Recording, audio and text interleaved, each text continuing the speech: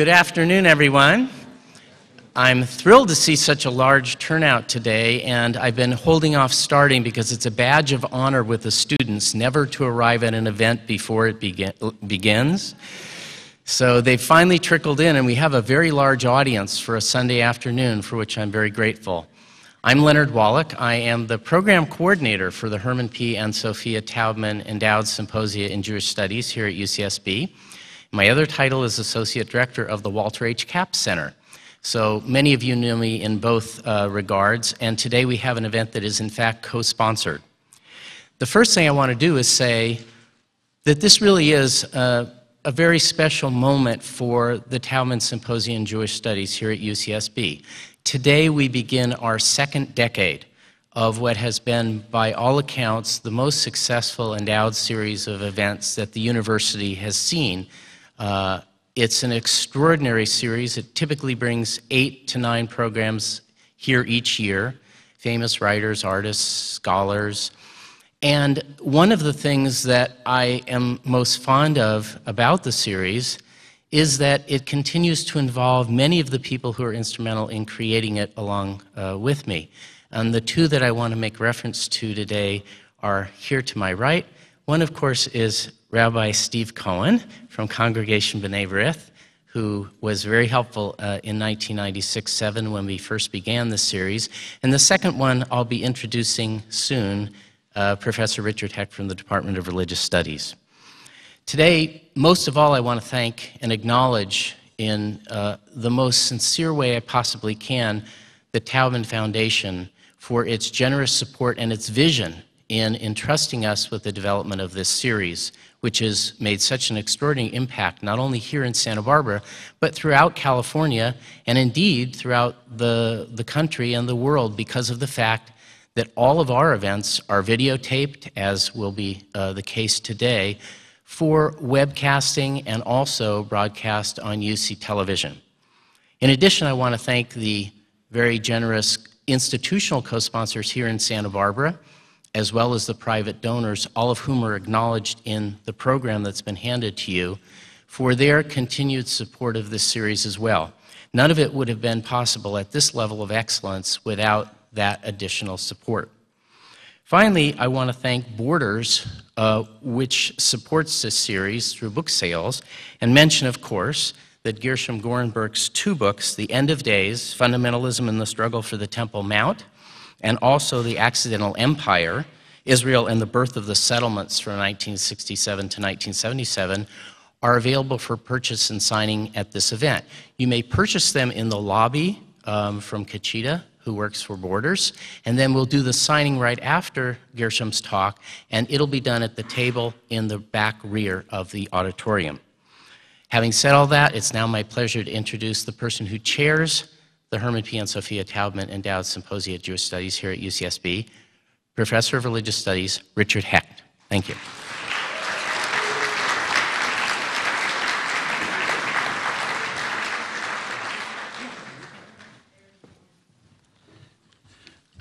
Good afternoon and welcome. It's wonderful to see so many familiar friends and old-time friends here in Corwin Pavilion to kick off this second decade of lectures and musical events and films that have so generously been endowed by the Herman P. and Sophia Taubman Foundation. I was thinking that this is the first of our events. The second event is going to be on the 9th of December. That's a Sunday, the 9th of September, 3 p.m. It's Michael Oren, whose book on America in the Middle East has won tremendous acclaim.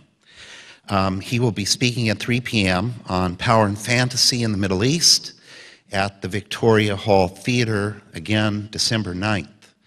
But I was thinking about the second decade. This is our 11th year. And I was thinking that of all the people we have been privileged to learn from over the course of now a decade and the first year, how many of you were here when Art Spiegelman spoke for the first Taubman event in Campbell Hall. Wasn't that amazing? That's 11 years ago. We've had other people, and I hope you'll let me just share some of their names for memory's sake. Bernard-Henri Lévy, Ambassador Dennis Ross, Alvin Rosenfeld, Tom Segev, Amos Oz, Leah Rabin, Rabbi Daniel Gordis, Morris Dees, Rabbi Judith Plaskow, Elie Wiesel, Chava Alberstein and her band. We've had some musical events and a lot of films, too. Lawrence Schiffman, Ruth Ellen Gruber, Rabbi James Rudin, and Akbar Ahmed. Of course, the voices of some of the people we've learned from over the years, like Yehuda Amichai, and Jacques Derrida, and Leah Rabin, and Arthur Hertzberg have been stilled, but they still have made an important contribution to all of us.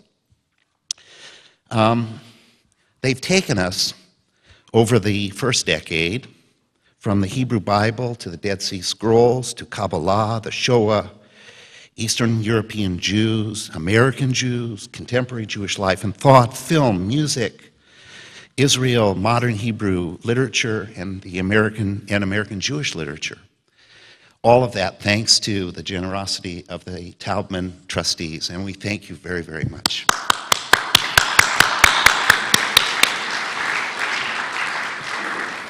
In introducing Gershom Gorenberg to you, it's like actually welcoming a Californian home. He wasn't born in California, he was born in St. Louis, but at a very early age came to California. He went to a University of California campus, namely Santa Cruz, where he graduated in 1976. 1977, he of course went off to Israel, where he resides and lives at the present time. He is an American educated journalist, and he has lived in Jerusalem since 1977. As this beautiful little brochure will tell you, among his accomplishments are three, I think, very important books. One entitled Shalom Friend, The Life and Legacy of Yitzhak Rabin, which was the winner of the National Jewish Book Award. This is a very important book. He's actually going to talk about it. I got it to show you. This is show and tell. My students, sometimes I bring books, right, to class. So The End of Days, Fundamentalism and the Struggle for the Temple Mount. This is a wonderful, wonderful book, as we're going to hear shortly. And his most recent book, The Accidental Empire, Israel and the Birth of the Settlements, 1966 through 1977. That was published in 2006 and has achieved tremendous acclaim from its wide readership. Gorenberg has served as the editor and writer for the Jerusalem Report from 1983 until 1990. He has written as a senior correspondent for the American Prospect. He's a regular contributor to the New Republic. He has written for the Atlantic Monthly, and he told me that there's an article in the works for the Atlantic Monthly. He's written for the New York Times Magazine, the Washington Post, the Los Angeles Times, Haaretz, and Ma'ariv. His topic today is a very, very, very, very important topic, and it's one that Leonard and I were particularly interested in having addressed, and that is the Temple Mount, the Har Habayit, or as the Muslims call it, Al-Haram al-Sharif. Without us understanding that component in the contemporary politics of Israel and the Palestinians, we will not understand why it is so difficult to achieve peace between these two peoples. So it's a great pleasure to welcome you home somewhat. It's halfway between Woodland Hills and Santa Cruz. Will you now welcome Gershom Gorenberg?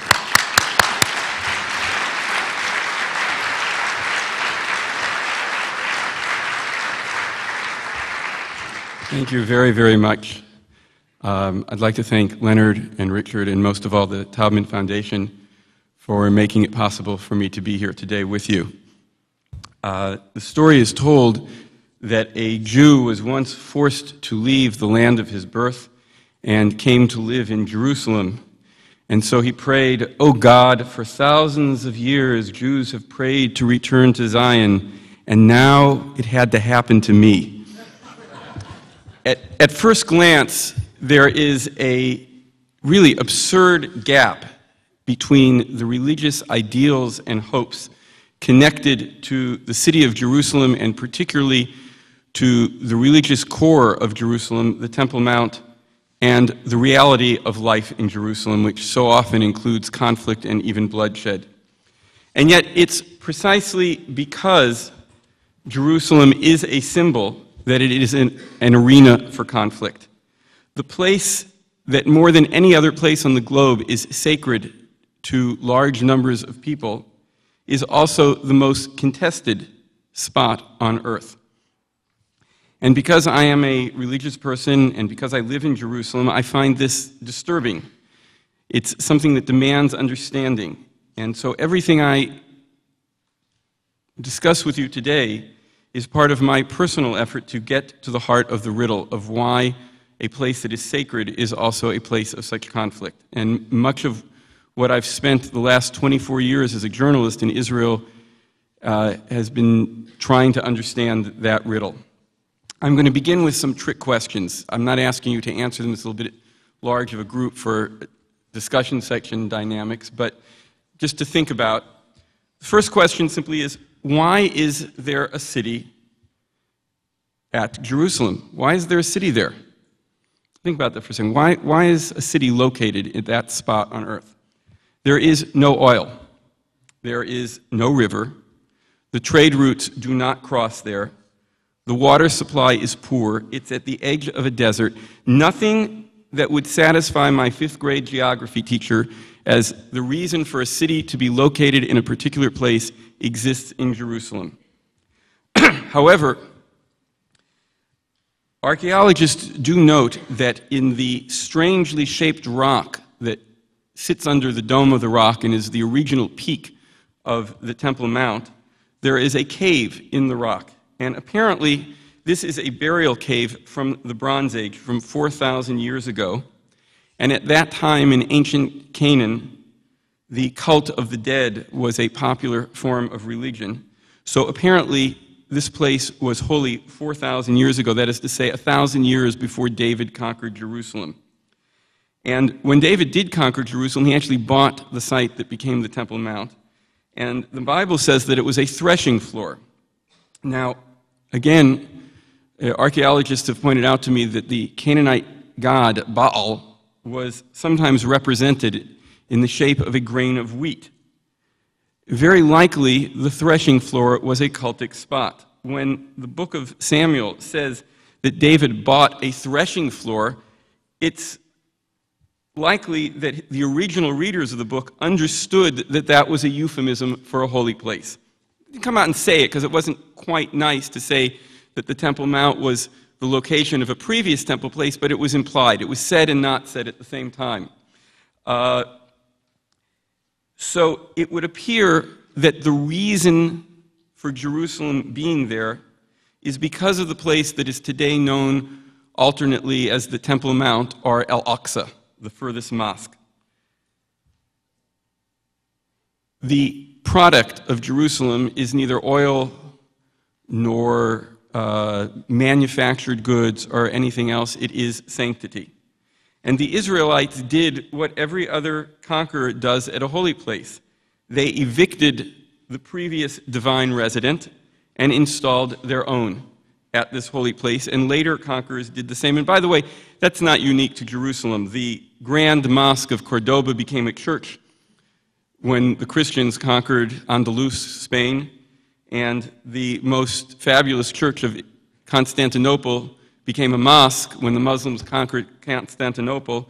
In the city of Bukhara in Central Asia, I was once showed the oldest mosque in Central Asia, under which archaeologists say there is both a Zoroastrian temple and a Buddhist temple.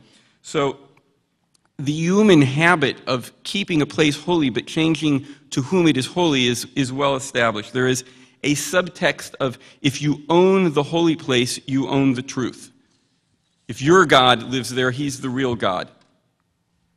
Second trick question. How many times does the word Jerusalem occur in the Torah, or for that matter, in the Quran? Just think of a number in your mind. Okay, the answer to both questions is 0. The first of the hundreds of times that Jerusalem occurs in the Bible is in the book of Joshua. It does not occur in the true founding book of Judaism, the Torah. There is a mention of the city of Shalem, which may be Yerushalayim, which, by the way, was the place of a priest to the Most High God, perhaps a recognition already in the book of Genesis that the city was holy before the Israelites got there. And perhaps more important, Genesis refers to the land of Moriah, which is where Abraham was sent to sacrifice his son Isaac on an altar. And in the book of Chronicles, the last book of the Hebrew Bible, the place that the temple is built is identified as Mount Moriah. So if you put the two things together, the Temple Mount is the place where Abraham was tested with the commandment to sacrifice his son. The ultimate experience of the founding father of Judaism, according to this association of names, took place at the Temple Mount. Now, historically, it's quite clear that a late book of the Bible has used a name from the first book of the Bible to add sanctity, mythic power to the place where Solomon built his temple. And besides that, there's great debate among historians and archaeologists of whether Solomon ever lived, and Abraham's historical existence causes even more debate, and that makes no difference whatsoever. When my son's 4th grade class and the parents got a tour of the old city of Jerusalem a few years ago, the completely secular Israeli travel guide pointed up at the Temple Mount and said, "That's where Abraham bound his son to the altar." That's the fact. The story is the fact. The story in Jerusalem is the strongest reality. Now we'll go to the Quran. In Surah 17 of the Quran, it says, "Glory be to him who made his servant go by night from the sacred temple," or the sacred mosque, you can translate it either way, "to the further temple, al-Masjid al-Aqsa." Al-Aqsa, any Muslim will tell you, is Jerusalem, the furthest mosque. Muhammad went on a night journey from Mecca to Al-Aqsa. From there, he rose to heaven, spoke with God, and received the commandment of prayer 5 times a day, such that when any Muslim prays, he is in fact reenacting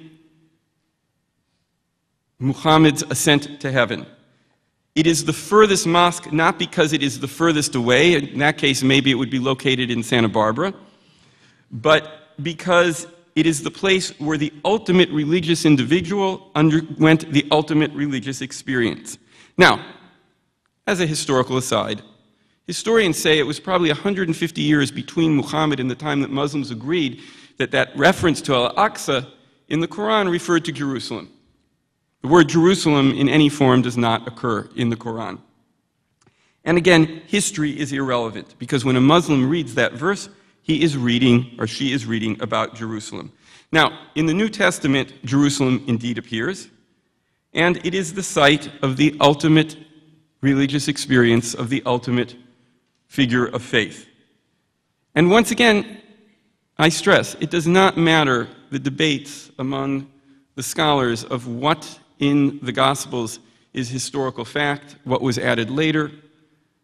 When a believer reads the text, this is what happened in Jerusalem. Last trick question. The latest round of violence between Israelis and Palestinians is known by Palestinians as the Al-Aqsa Intifada. So, did the Al-Aqsa Intifada in fact begin at Al-Aqsa? That sounds like who's buried at Grant's tomb, right? The Al-Aqsa Intifada. Well, Ariel Sharon insisted, when he was still able to insist anything, that his visit there in September 2000 did not set off the Intifada, that this was merely a pretext for rebellion. And this isn't a very old story in the Israeli-Palestinian conflict. The 1929 riots in Palestine began at the Western Wall, and the 1996 conflict between Israeli and Palestinians began with the tunnel that Israel opened running next to the Temple Mount, which Palestinians erroneously said went under the Temple Mount. And for that matter, in the 1980s, the early 1980s, a small band of Israeli settlers plotted to blow up the Dome of the Rock, but that was actually, many would argue, really about their attempt to stop the pullout from Sinai by reigniting the conflict with the Arab world. None of these events, many historians will insist, were really about the Temple Mount, or Al-Aqsa. There is a national struggle for over 100 years. Nationalism isn't about God. Nationalism is about a group of people who shares a land, a history, and language, and wants to share political institutions. For 100 years, there's been a conflict between the nation of Hebrew speakers and the nation of Arabic speakers over possession of the land. 1929 was the first countrywide explosion reflecting Arab resistance to Zionism. It wasn't about the Temple Mount. 1996 was about the breakdown of the Oslo process. It was a dress rehearsal for 2000. This is a very restricted view of history. This is a view of history that assumes that symbols are not important, or at the very least, as is also common, it assumes that other people's symbols could not possibly be that important. They don't move me, right? So how could they be so important? But the problem is that Jerusalem is a city that is there because of a symbol. Jerusalem is a city in which the stories that people tell are the strategic facts.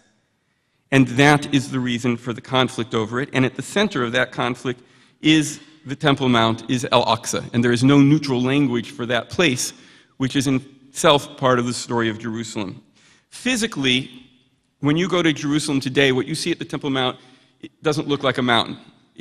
It looks like a shoebox, very large stone shoebox. It's a box of a building built over the original mount, because from the time that Solomon built his temple, there are various rulers up to Herod kept expanding the area of the temple by building walls out around the mount, building vaults, and expanding the plaza. So the original mount is inside of that stone box.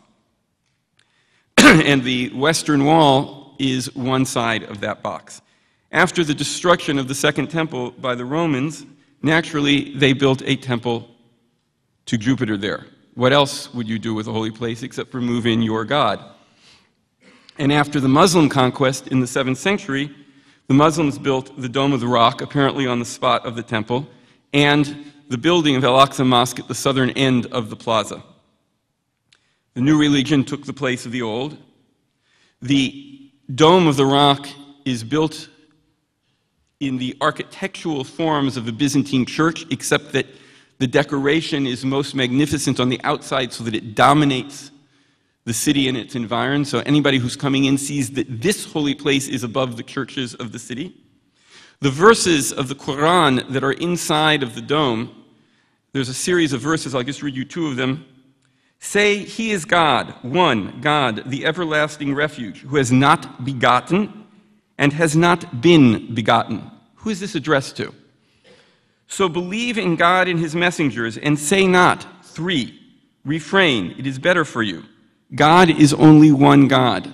The verses inside of the mosque are a rejection of Christianity. The location is an indication that Islam now occupies the space of the temple. It is the physical symbol of the supersession of Judaism and Christianity by Islam, that a new religion now occupies the place that indicates truth.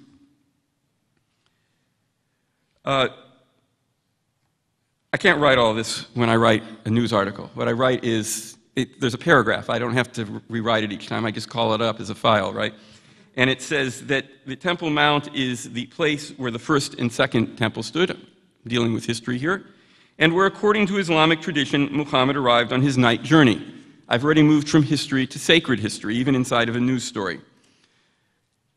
But the sacred history is much richer than that and goes back much further and forward much further. There is a rabbinic tradition dating back to the classical period that the Temple Mount is where the creation of the world began, where Adam was created. And Maimonides, summing up that tradition in the Middle Ages in the Laws of the Temple, chapter 2, wrote, "The place of the altar in the temple is precisely chosen. The tradition known to all is that this is where Noah built his altar when he left the ark, And it is the altar where Cain and Abel sacrificed, and it is where Adam offered a sacrifice when he was created, and there he was created. The sages said he was created at the place of atonement, right? The altar is for atonement of sins. Adam was created at the place of his atonement. And of course, since the destruction of the Second Temple in Judaism, the phrase, may the temple be rebuilt, is synonymous with may the Messiah come. So it's where things began, and it's where things will end. A member of the Islamic movement in Israel taught me the following hadith, tradition attributed to the Prophet. The Prophet was asked, what was the first mosque? And he replied, the Haram in Mecca, built by Adam. Right? That's Islamic tradition, is that Adam was a monotheist and he built the first mosque in Mecca. So the Prophet was asked, what was the second mosque? And he responded, Al-Aqsa. And he was asked, how many years were there between the first and the second? You know the answer to this question. 40 years. It had to, everything is always 40 years, right? So Adam built the first mosque in Mecca and the second mosque in Jerusalem. It is also the location of the end. Sheikh Bassam Jarrar, a Hamas-linked scholar of Islam who lives in Al-Bira, has said, summing up Islamic tradition, Islam began in Mecca and will reach its conclusion in Jerusalem. There are other hadith, other traditions that say that the final judgment will take place in Jerusalem. In the end of days, a bridge will be stretched from Al-Aqsa to the Mount of Olives, and it will be as wide as a hair, and the souls of all who have ever lived will have to walk that bridge, and the righteous will walk across, and the damned will fall into the fires below. That is the final judgment. Now, obviously, in Christianity, this is the stage of the founding story. Jerusalem in general is where the Passion takes place. I will just add that the temple is a critical part of that stage. In the Gospel according to Matthew, it is written, and Jesus went into the temple of God and cast out all them that sold and bought in the temple, and overthrew the tables of the money changers and the seats of them that sold doves. Okay, this is a pretty well-known story. Note that in the book of Zechariah, in the Hebrew Bible, at the end of the book, which is a vision of the last days, the prophet says, in that day, when the Messiah has come at the end of time, there shall be no more traders, no more merchants in the house of the Lord of hosts. What Matthew is describing is Jesus demonstrating that the end has come, that he is the Messiah, by fulfilling Zechariah's vision at the temple. It is true, though, that for most of Christian history, while Jerusalem has been critical to Christianity, the Mount itself was not, because Jesus predicted that not one stone would be standing on another at the left standing on another at the Temple Mount, or so say the Gospels. In the last century and a half, a theology has become influential among conservative Protestants, particularly fundamentalists, which is known as dispensational premillennialism. I want you all to write that down. There will be a spelling test at the end of the lecture. It focuses on the impending return of Jesus, the second coming, and based on a literal reading, or what it claims is a literal reading of Daniel and of the Gospels, dispensationalism says that the second coming can only occur when the Jews return, after the Jews have returned to the land of Israel, and after the desecration of the temple in Jerusalem. Now, Daniel and the Gospels were both written before the temple was destroyed. This is immaterial to dispensationalism. There must be a temple in order for it to be desecrated. Rebuilding the temple is therefore critical for the end to take place. In 1970, the most influential popularization of dispensationalism, a book called The Late Great Planet Earth, was published. I remember being in high school in Los Angeles and seeing Christian friends walking around with the late great planet Earth and sometimes trying to convince me of everything that it said. These conversations were not pleasant sometimes. In any case, Lindsay writes, the Hebrew prophets predicted that as man neared the end of history as we know it, that there would be a precise pattern of events which would loom up in history. And all of this would be around the most important sign of all, that is the Jew returning to the land of Israel. The Jew is the most important sign to this generation. And further on in the book he writes, there remains one more event to completely set the stage for Israel's part in the last great act of her historical drama. That is to rebuild the ancient temple of worship upon its old site. So among dispensationalists, who are not the majority among evangelicals, but are a very influential and politically active group, there is an incredibly intense interest in Israel, in the Temple Mount, and in the small fringe of Israeli groups who want to rebuild the temple. According to dispensationalism, by the way, when the second coming takes place, the Jews will either die or convert. And yet, the Jews are bringing the second temple by having established their state. There is a further contradiction buried under this. This is the theology behind so-called Christian Zionism, behind John Hagee's Christians United for Israel and other such groups. If you are a believer in the Bible as a literal word-for-word truth as Christian fundamentalists understand it, you face cognitive dissonance. The sea is not being opened today, and the university professors teach that humanity was created through evolution and not in a 6-day process. The world rejects your belief, and there is precious little obvious, explicit, headline-making proof. But the Jews have returned to their land, right? The theology says this should happen, and it's happening. And so there's a lot of affection for people who prove you right, especially when you really want that proof. The problem is, the dissonance built into this relationship is that the Jews also are known in this theology as the people who rejected Jesus. So they are at the same time the proof of the theology and the rejectors of the theology. And that is the tension built into this relationship with Israel and with the Temple Mount. The Temple Mount, or Al-Aqsa, embodies in 3 religions, at least in groups within 3 religions, the entire drama of cosmology: creation, the founding of faith, the resolution at the end of time. It is the center of the world, the center of faith. You can take the bus there, you get off at Damascus Gate, please step past the garbage, it's a few minutes walk from the gate, it's a real place. It is a very dangerous thing for a place loaded with that much myth to be real. We could read all of the texts that I've discussed as allegories. In my English copy of the Quran, there's a little footnote on the night journey that says some Muslim commentators give a literal interpretation to this passage, others regard it as a vision. Okay, maybe Muhammad only had a vision that he went to Jerusalem. Sorry, to Al-Aqsa. Maimonides, who wrote that humanity was created at the place of atonement, was the master of allegorical interpretations of the Torah. And it's a beautiful statement when you think about it as an allegory. What that statement means is God created human beings with the potential to err and the potential to be forgiven. Right? That's the allegorical reading, which I assume, having studied Maimonides, is what he meant. But symbols can be separated for most of us from their meaning.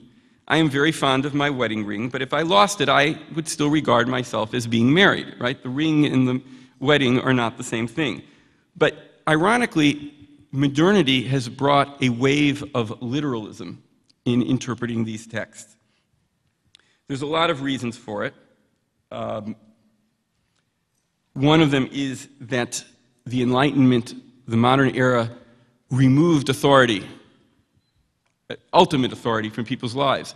And for some people, that creates a sense of free fall, of vertigo. How do I know that what I believe is the right thing? There is a text. If I read it literally, it tells me what God wants. It's an anchor. That's one reason for the attraction of the literal reading precisely in the modern era. So Adam created at the temple means this spot. Give me the map coordinates. Muhammad actually left from that spot, and the Antichrist will literally desecrate it. The symbol is the reality. Yehuda Etzion, one of the leaders of really the ideologue of the attempt in the early 80s to blow up the Dome of the Rock, told me that part of their reasoning for doing it, or for trying to do it, was that the Muslims were powerful because they own the spot from which divine energy flows. He meant that literally. Beyond the religious issue, there's another one. There's nationalism. Nationalism is a supposedly secular phenomenon. The ultimate value is not God, but the nation, the people who share this language and history and culture. But national communities also want a myth, a story that tells how this community was created. And you can create a myth from scratch. It's easier to buy one off the shelf from a religion. It's easier to take a religious myth and cast it as a national myth. And both Zionism and Palestinian nationalism have as their story about the nation that there was an idyllic past when we lived in our land, a ruptured present of exile, and a glorious future of return. The natural symbol for each to appropriate is the one that stands for the past and the future, the Temple Mount, Al-Aqsa. From the beginning of both national movements, the Temple Mount has served, as you will, as a concave mirror that reflects and focuses all the energy of the national movements on one little spot. And of course, that spot is much more likely to burst into flame because of everything being focused there. In 1928, the Zionist leader Menachem Usishkin said, "Let us swear that the Jewish people will not rest or be silent until our national home is built on our Mount Moriah." Right? The Temple Mount is the symbol of Jewish independence. If you go into any office in East Jerusalem, any Palestinian office, you will find an aerial photograph of Al-Aqsa. Much like in traditional Jewish homes, you might find a picture of Jerusalem or of the Temple Mount. If Jewish nationalism is Zionism, Palestinian nationalism could be called Al-Aqsaism. In 1967, the Jews, Israel conquered the Temple Mount. For Jewish nationalists, that didn't mean, except for a very small group, rebuilding the temple. But the words, "the Temple Mount is in our hands," was a symbol of the completion of the Jewish return to the homeland, of Jewish sovereignty.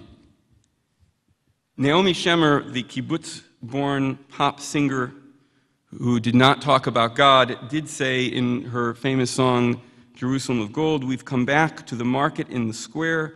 A shofar calls on the Temple Mount."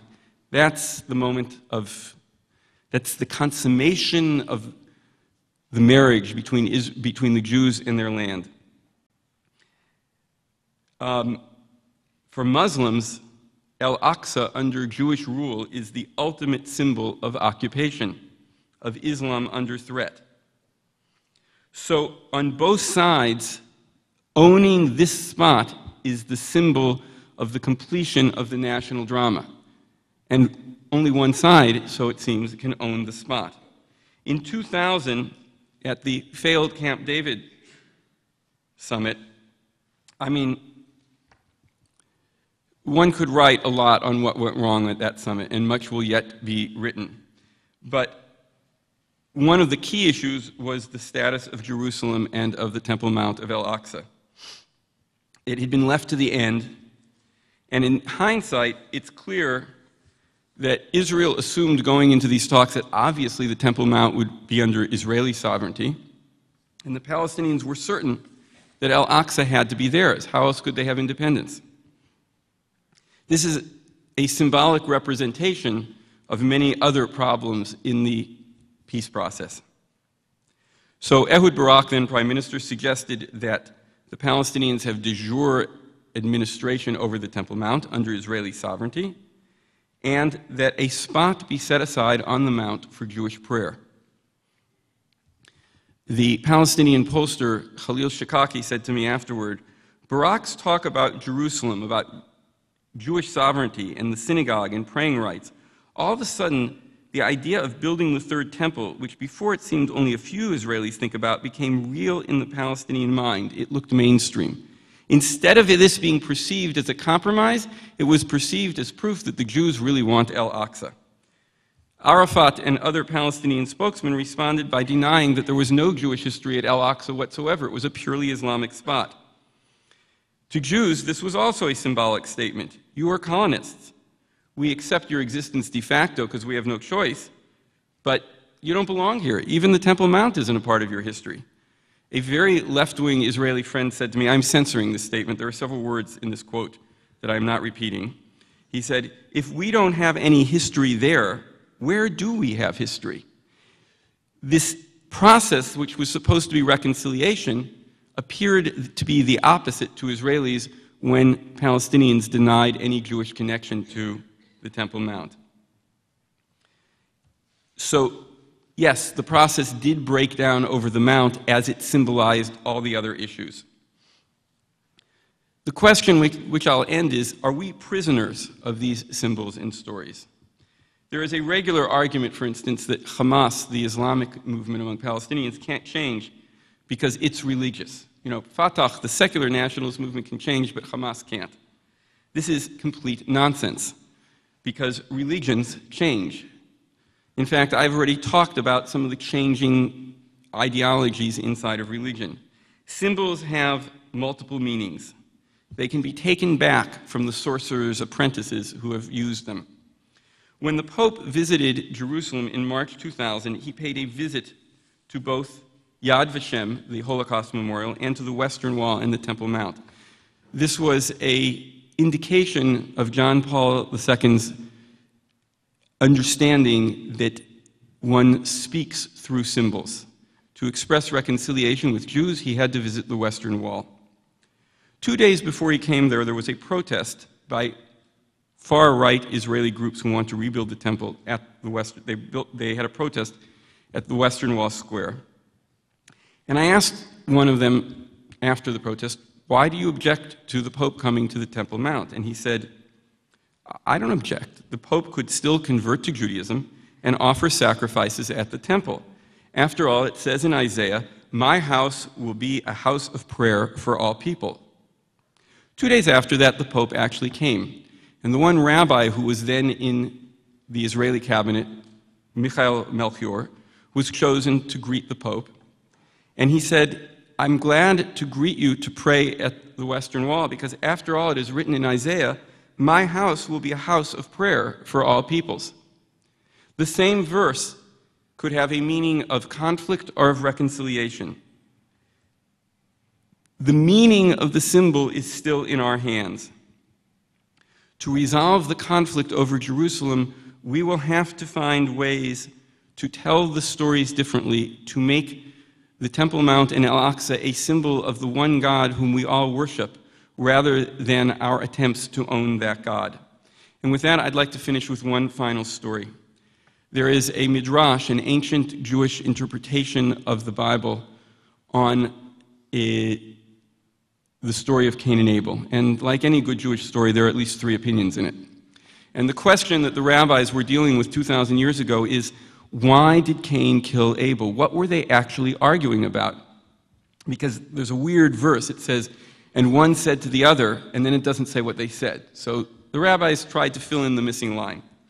So one of them said a sister had been born along with them, and they were arguing about who got the woman. This is the Freudian interpretation of violence, right? It's all about sex and possession. The second rabbi said no. They decided to divide the property of the world between them. One was going to get the movable property, and one was going to get the real estate. The one who got the movable property said to the other, strip, you're wearing my clothes. And the one who got the real estate said, fly, you're standing on my ground. Okay, it's about ownership. This is the Marxist interpretation of violence. All violence is about materialism. And the third rabbi said, no, they agreed to split the world. They agreed to split the real estate and the movable property. And then one said, and I get the spot where the temple will be built. And the other said, no, I get the spot where the temple will be built. And as this argument continued, one killed the other.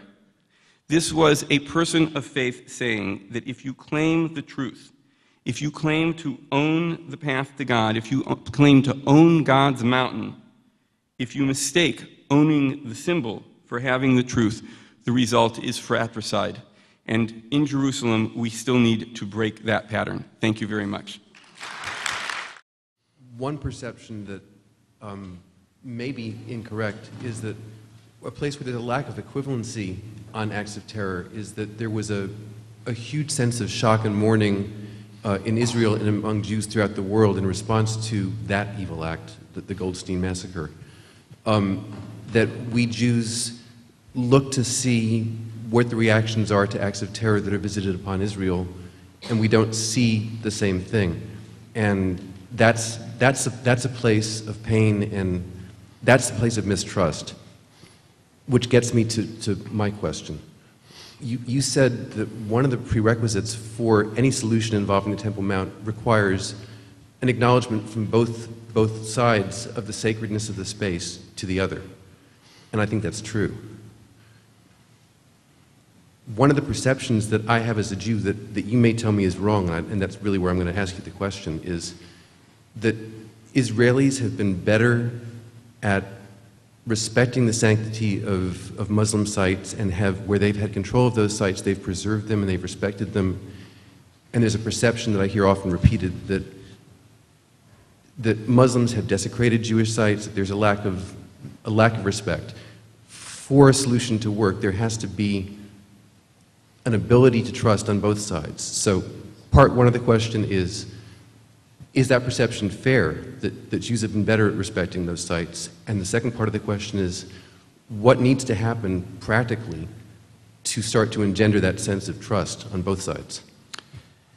I think that Israel has been since '67, has, in one sense, broken a historical tradition, blessedly broken a historical tradition.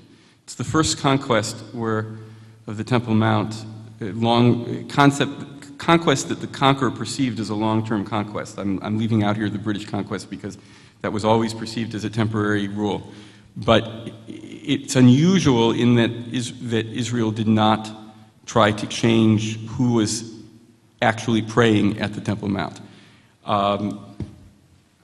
I've written much more about the dynamics of that and some of the strange and frightening moral contradictions that led to, and I'm not going to try to explain that here because it took me a lot of pages to explain it. Enough that I came back to it twice, and I'm still looking for more documents to explain it better. But in 1967, Israel did something unusual in that it left day-to-day control of Al-Aqsa, Haram al-Sharif, in Muslim hands. That said, the difference is relative and not absolute. The Israeli handling, for instance, of the Tomb of the Patriarchs has been consistently a very serious problem. The behavior of Jewish extremists at the site, often protected by an embarrassed but still protective Israeli army, has served to fan the conflict there. I mean, examples are the simple thing of Jews coming in with wine to celebrate Purim at the Tomb of the Patriarchs, which is also a mosque. And that's a very mild example of some of the things that have gone on there. On another level, I think that a lot of Jews have... Let me put it this way. I think people are most interesting when they're doing things that are contradictory. And I have such a strong, I should say, literary bias that I most believe accounts of people when they're contradictory.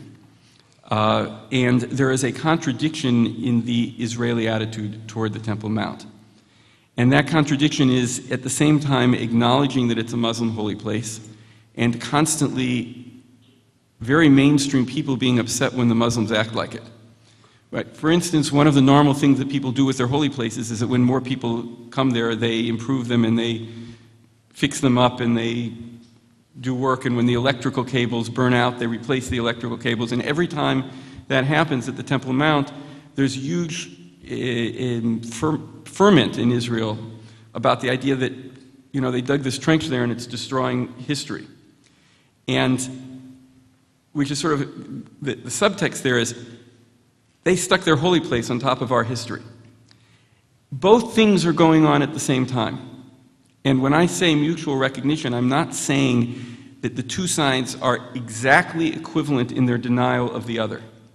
But I do think that it hasn't sufficiently soaked in on the Israeli side that this place, which is really central to our history, and believe me, if I wasn't affected by history and symbols, I wouldn't be living in Jerusalem, okay? So I'm not denying the power of these things. I wouldn't be writing about this subject if it didn't affect me. But there's a need on the Israeli side to accept that holy place is really there and it's really holy to them, even though it's the split place that's holy to us. There's still a psychological step to be taken there. Even if the attitudes today, I'm not trying to draw an equivalence between them. So the second part about the practical question of what can engender trust, is that just an impossible question to answer at this point? What can engender trust about? About, well, in particular, the Temple Mount, the Al-Aqsa Mosque, but in general, respect for holy sites as a prelude to a stable peace. I think that a lot of very practical arrangements have to be made virtually at every site, and we've only mentioned a couple of them now. I can't tell you, for instance, how many sheikhs' tombs, which were popular holy places, folk holy places for Muslims, have become the tombs of prophets and rabbis since 1967. They keep getting converted. I hardly have ever asked a question. I'm usually on the podium, but I hope you'll allow me to ask a question. You too can ask a question. And I'm sorry, is it all right if I go ahead of you? Sure. Okay, thank you. You ended in a very positive way, Gershom. You said, the symbols are still in our hands. It's a relatively accurate quote. So what concrete, practical steps can you give us to take back the meanings of symbols, which at the present time seem to be in the hands of people who want to give very exclusivistic and intolerant interpretations of the symbols? How do we do that? Well, I don't have any simple answers to that question. But my first sort of statement is it requires a lot of work. I would say, for instance, just as a thought, I'm just throwing this out, if I were on the team writing a peace agreement that I would really like to see made, I would have the sense to begin that agreement with a verse from the Torah and a verse from the Quran and perhaps a verse from the New Testament, expressing the universalistic side of each of those religions, or the peace-oriented side of each of those religions. In other words, I would begin the agreement recognizing that an element of this agreement is a religious agreement. I would make sure that clergy were involved in the negotiation and not just politicians. Those would be beginning spots to do it. And I would, as I said before, I would say that the signing of the agreement in some way would also, or the declaration of the agreement would have to involve some sort of ceremony that would recognize the religious power of that spot. Those are first thoughts. I think we have time for one more question. Hi. I am also a religious Jew, and I grew up going to religious school my entire life, although I wasn't religious myself until I moved away from Los Angeles, where I grew up, and I came here, and my father had passed away at the same time, and I really needed a minyan, but I didn't have one because I was in Santa Barbara. And I study Torah and I pray, and there's always certain phrases which stay in my mind all day, and I try to interpret them and try to figure out what I need to do in order to fulfill what it says. and sometimes there's like confusion as to what that is. And one specific phrase which I'm confused about is in Tehillim 137. It says, "Im eshkachech Yerushalayim tishkach yamini." If I forget Jerusalem, then forget my right hand. And I think about this, and when you read it, you have a lot of feeling, and like you feel it, but I don't really understand what does it mean to forget Jerusalem? Like, what constitutes forgetting Jerusalem? What do you think that means as a religious Jew? Living in the middle of the place, it's hard for me to imagine forgetting it.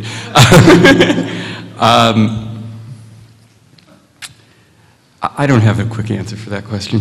There's just too much there. We can sit over a page of text and study at some other point, but I'm not going to try to answer that question from the podium. Okay. Thank you very much.